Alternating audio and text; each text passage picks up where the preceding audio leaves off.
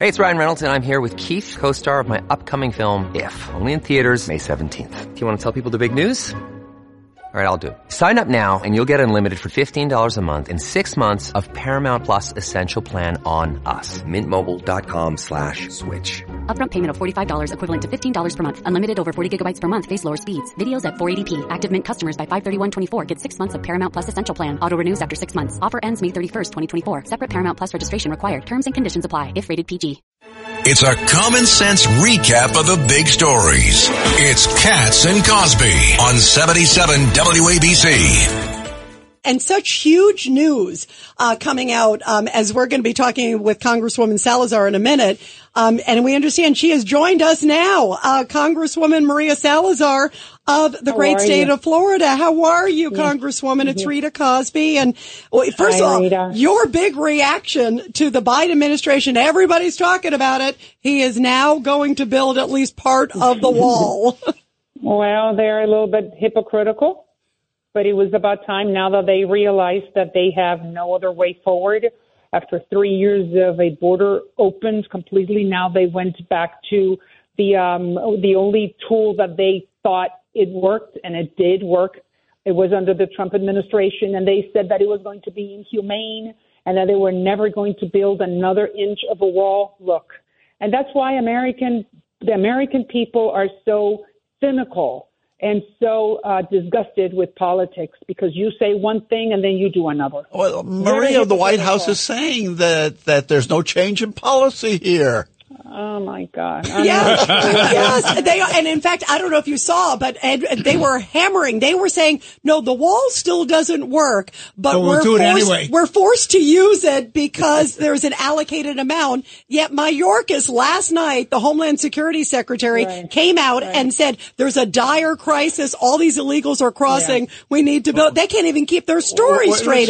He was saying the border was secure. He did up until last night. It changed. Governor Patterson?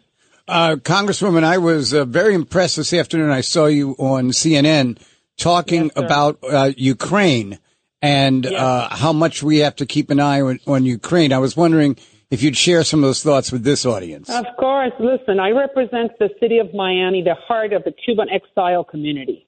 We know, my parents know exactly what the Russians do to you. They oppress you. It's misery and oppression and then exile. So we need to send a very strong message to Mr. Putin that he cannot keep Ukraine, because if we don't, and let me just say something, we haven't lost one soldier in Ukraine, B, 5% of the military budget is going to Ukraine, no more than that. And number 3, if we abandon Ukraine now, the war is going to be a lot bigger and it's going to cost us a lot more, including American boys and girls. So it's very clear for us, the Cubans and the Hispanics in District 27 in Florida, we know what the Russians do to you, that you stop them on their tracks and send a very clear message to Mr. Putin that we are not going to abandon the Ukrainians, who, by the way, they are fighting for their lives. You know why? Because they were with the Russians, and 30 years ago they savored democracy and freedom.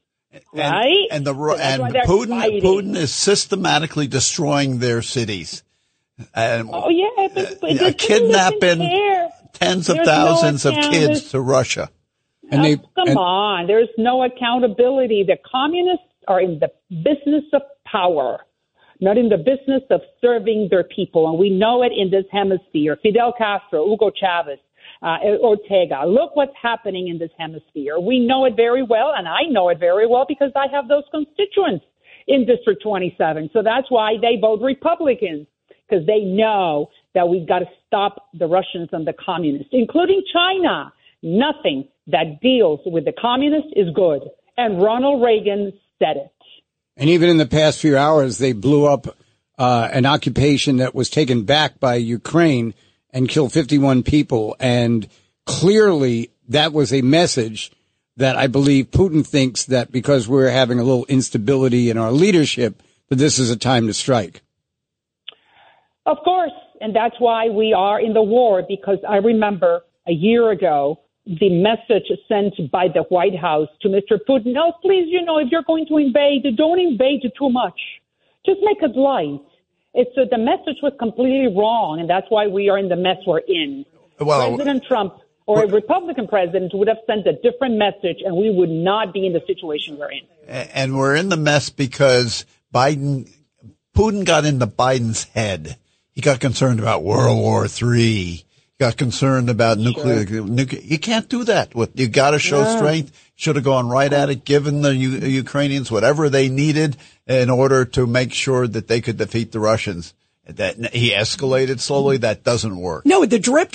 And also, let's talk about the beginning where he said a minor incursion and Afghanistan withdrawal. Don't forget, Afghanistan withdrawal set the marker, which is it's all fair game. And Taiwan could be next, Congresswoman. You know what it said? That the administration is weak. That's what it said on foreign policy. And Joe Katsamatidis just said it. You just said it, Mr. Katsamatidis, that if we abandon Ukraine, Taiwan is next because China is going to be emboldened because the White House is asleep. And the other thing I don't understand, Maria, Congresswoman, is the fact that President Biden has said to the Ukrainians, you can fight the war in the Ukraine, but don't cross the Russian border. I mean, I don't know if we should laugh or cry. Cry. Of course. You know, and also the F-16s. We're going to get you the F-16s. And now the latest is next year.